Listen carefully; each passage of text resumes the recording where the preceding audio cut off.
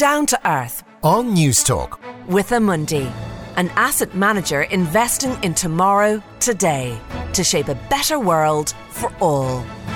Each week here on Down to Earth, we dig into someone's green life, finding out how they integrate environmental issues into their everyday lives. Today, entrepreneur Norman Crowley joins us on Down to Earth. Welcome, Norman. Hey, good to be here. Thanks. Norman, I hope you're not offended by this, but I've sometimes referred to you as the Elon Musk of Ireland, without the drama, of course, because you're a serial entrepreneur, having started and sold 3 businesses by the age of 40, and several of your businesses are focused on climate solutions. So what was your aha moment when you decided to go into environmental entrepreneurship? I guess during the 2000s when we were building another business, but we watched An Inconvenient Truth, and I don't know what it was that triggered it for us in that, but we became kind of obsessed with it, and we used to meet quite a lot of scientists and discuss it. And then when we sold that business in 2008, it was a kind of no-brainer to get into climate change, I guess. I heard you were also inspired by a UK investor named George Pogue, who now runs the Global Warming Mitigation Project. Can you tell me more about George and his influence on you? Yeah, George and I set up a business together called The Cloud, and we used to meet in coffee shops and talk about starting it. And then when we worked together, he would have all these scientists over to his house. And at the time, global warming wasn't really on anybody's radar, but he would invite us for dinner, and we just learned more and more about it. But we took a different view to what a lot of people took. So a lot of people took the view the only way to solve this problem is to live minimally and live the simple life. And the problem with the human race is, we didn't get to this point by living simply and living minimally, right? Generation after generation have wanted to improve and hand on better to their children. And so we're not really designed to sit in the dark with the thermostats turned down, and what we felt at the time was that there was just so much new technology, solar, electric vehicle, meatless meats, that offered that we could live not minimally, but we could live as maximally as we always wanted, but with these new technologies. And that kicked off a kind of slightly contrarian view in the climate change movement. That's a much more progressive view, and a view that we believe will win out in the end because it plays to the more baser human instincts that we have. You've been somewhat critical of campaign tactics like those of Extinction Rebellion in the past, calling it more of the same, let's just say, excrement that hasn't worked. So what exactly do you mean by this? And where do you think advocacy groups like Extinction Rebellion should be focusing their efforts? Well, first thing to say is that we believe Greta Thunberg is amazing, and we have quotes from her in our office and stuff, and we're a huge admirer. But we believe that it's not very solution focused. It's their approach is to pressure government, but government have shown themselves across the world to be quite resilient about not working towards climate change. And there's slow progress on that at the moment, but not enough. Whereas our view is, look at the numbers. And when we talk to a lot of environmental evangelists, they can't quote you numbers, right? Whereas we look at the numbers and we look at, like, global warming isn't about social justice, right? Like, don't take that as me being against social justice. I'm very pro social justice. But one is a scientific problem. And a lot of people conflate that scientific problem with either a socialist view or lots of other views. And we can't afford to do that. Like, this is a science problem, right? There's too much CO2 going into the atmosphere. And the only way to fix that is to understand the science and to chip away at it, which is what we do.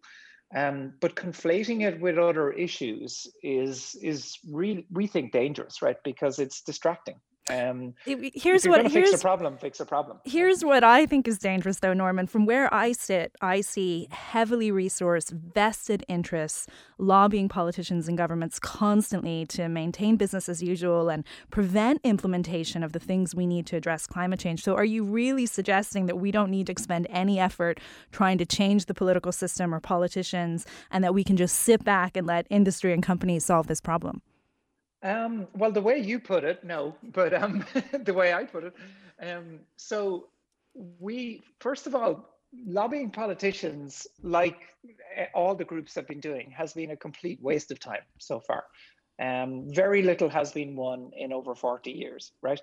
And whereas if you look at something like Tesla, and I know Tesla has its detractors, but if you break it down into CO2 out of the atmosphere, this is a company that has achieved more than anybody else, right? And so, yes, and it's not, there are a couple of things happening. Oil companies, and I'm no fan of oil companies, are moving very quickly now away from oil towards renewable energy. Companies like BP have made massive commitments on renewable investment. And we can all say it's not enough, right? And nothing is ever enough when it comes to climate change, because we're so far behind. But at the same time, you look at their movement and how fast they're moving. And a couple of them have also left all these kind of nasty lobby groups that they've all been members of for years. And so that's another big change that's happened. But I'm no fan of these companies. But is it better to throw stones at these guys, or is it better, like our businesses do, to go in and get them to reduce their energy usage and their CO2 output? Like, we have one client in the US that we've reduced their energy consumption by $100 million annually, right? And is it not better to do that type of approach, where working with these people, now some of them we would absolutely refuse not to work with, but many of them we would work with to get them to turn? And is that not a better way of doing this than trying to use guilt and shame and politicians who've never done anything in this regard to do it? And so we feel this is a more productive thing. The other side of that is, like, we're working with schools at the moment, and rather than saying to schools, hey, you should just feel guilty as children, right? And children at the moment feel this massive guilt over climate change, even though they didn't do it, they didn't cause it at all. And our message to them is very different. It's like, look how exciting solar energy is. Look how it works. Look how amazing it is and transformational it is. Look at this electric car. Look how cool it is, right? And wouldn't you want one of these? So that generation can feel optimism rather than anger and shame and guilt. Yeah, you've definitely worked hard to make climate change a cool experience. You built the first visitor center in the world dedicated to climate change in 2018, the Cool Planet Experience in Powerscourt, County Wicklow, which is a place I've spent a lot of time. What motivated you to undertake a project like that, which would probably never deliver the kind of profits you've been accustomed to in your other businesses? Yeah, and look, profit follows purpose in our world, right? Purpose first, and then profit comes from that. If it comes the other way around, we don't like that, and it's not how we operate. So why we did it was back to this thing about, we looked at our children and we looked at the weight of guilt that we were putting on them, and what the effect that was having on them, and the paralysis that it was generating. And we just said, no, this is not acceptable.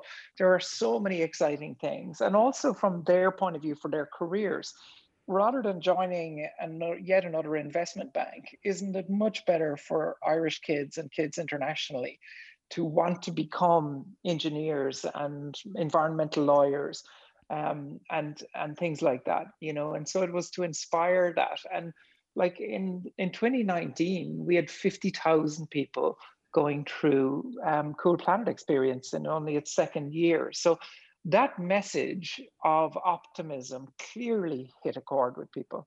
Your latest project, Electrify, is both retrofitting classic cars to run on electricity and developing your own high-end electric vehicle with a factory based in Ireland. Now, Ireland isn't known as a great car manufacturing country, though there has been 3 cars produced on the island, most notably the DeLorean, made famous in Back to the Future. How do you envision your car business defying the odds and surviving in a country with such high manufacturing costs?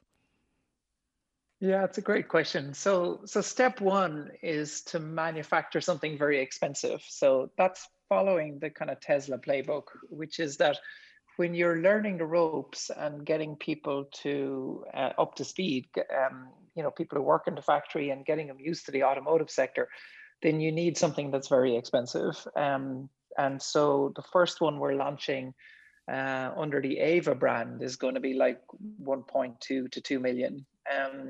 And so it's designed really for the high-end client. But also it has the lowest carbon footprint of any EV that's ever been built. And so out of that, if you think about the wider mission though, there's 1.4 billion vehicles in the world. And every year we add another 60 million vehicles to that. So if we're going to wait around for all of those to be new electric vehicles, it's going to be far too long and we're not going to impact climate enough. And so the subplot of Electrify is to electrify existing vehicles as well, not just classic cars. So we're doing classic cars in the beginning, and it's very good to capture the imagination and pay the bills. But longer term, we're going to retrofit much more traditional vehicles.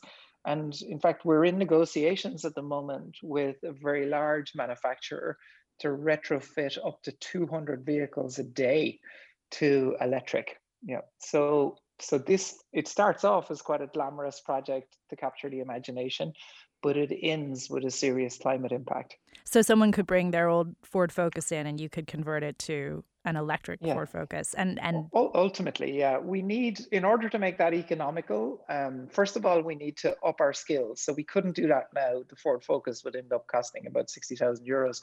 But so it would be a really expensive one. But over time, as battery costs drop, and they continue to drop very quickly, and as our skill set increases, we can do that. And there's a company in Paris, for instance, that can take a Fiat 500 and make it electric for a reasonable amount of money, although the range is very short. So this is happening, and it's happening in India. Like tuk-tuks have gone electric now in India. So it's happening all over the place, and we're leading that. But what's fascinating about some of the projects that are in negotiation at the moment is they're actually with tier one automotive companies, right? So tier one automotive, the biggest companies in the world, are talking to us about projects. So it's an amazing Irish story. Do you think we have the skill set to be able to take on this kind of work here? Yeah, definitely. Because the fantastic thing about an electric vehicle, like if you go to Germany and you go to the Daimler factory and you realize that they have 100 years of experience in the internal combustion engine, right? But the electric vehicle is much more analogous to software and applications than it is to an internal combustion engine. And so we in Ireland have huge expertise in that area. And the other thing that we found is because of Brexit, the UK car industry is under massive pressure. And what we're getting is a lot of Irish people who are top of their game in the UK automotive industry coming home. Like if you take Mike Keane, our director of engineering, and he was director of engineering with Williams Advanced Engineering in the UK and built some of the most prestigious electric vehicles in the last 7 or 8 years. Or Philip Roach, our head of operations, used to work in McLaren, and so these are serious operators coming back to Ireland. You're known for selling your businesses about 10 years after you start them, but you haven't done that with things like Crowley Carbon, despite receiving generous offers. What would you like your legacy to be, Norman? Yeah, we don't really think about it as legacy. I guess the word legacy to me makes me think about kind of prideful or boastful.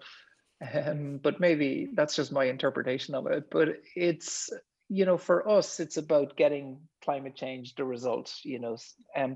job number one, suck CO2 out of the atmosphere to protect our children. And everything leads towards that now. Bill Gates had some similar views to you when he ran Microsoft about the importance of technology in solving this. And now he's asking for governments to get more involved and also arguing for technologies like nuclear power and carbon capture, as you mentioned there, sucking CO2 out of the atmosphere. What do you think about the need to invest in those kind of more hotly debated technologies? On paper, on paper and in reality, SWB, solar, wind and battery, solves the problem, and we'd prefer to do that. So I wouldn't agree with nuclear. I respect Bill Gates quite a lot, and so maybe he knows more than I do on it. But anyone who watched Chernobyl and more recently, like, I'm quite close to what's going on in Fukushima, right? And when these things blow, they're a nightmare for 30, 40, 50 years. And we don't seem to be able to control them. And so there is a fascinating thing happening in the US at the moment with some cutting edge technology around micronuclear, where you have these tiny nuclear plants, like really tiny. And that to me would seem to make sense, because at least if they go, they're going to go small. Whereas, and the other reality of nuclear is we have 2 projects in Europe at the moment that are years behind and billions over budget. And so never mind any philosophical debate about nuclear, we don't seem to be able to build the things anyway. So what's the point in talking about it? Well, I'm really excited to see how Electrify develops over the coming years. My thanks to Norman Crowley for letting us into his green life. Thanks, Cara. And that's it for this episode of Down to Earth. Thank you for listening, and thanks to my producer, Alex Rousseau, for this episode of Down to Earth. Don't forget that you can subscribe to the series on podcast at newstalk.com or on the Newstalk app. Next week, as the ancient mariner once said, there's water everywhere, but not a drop to drink. We'll be exploring water quality at home and abroad. But until then, stay curious.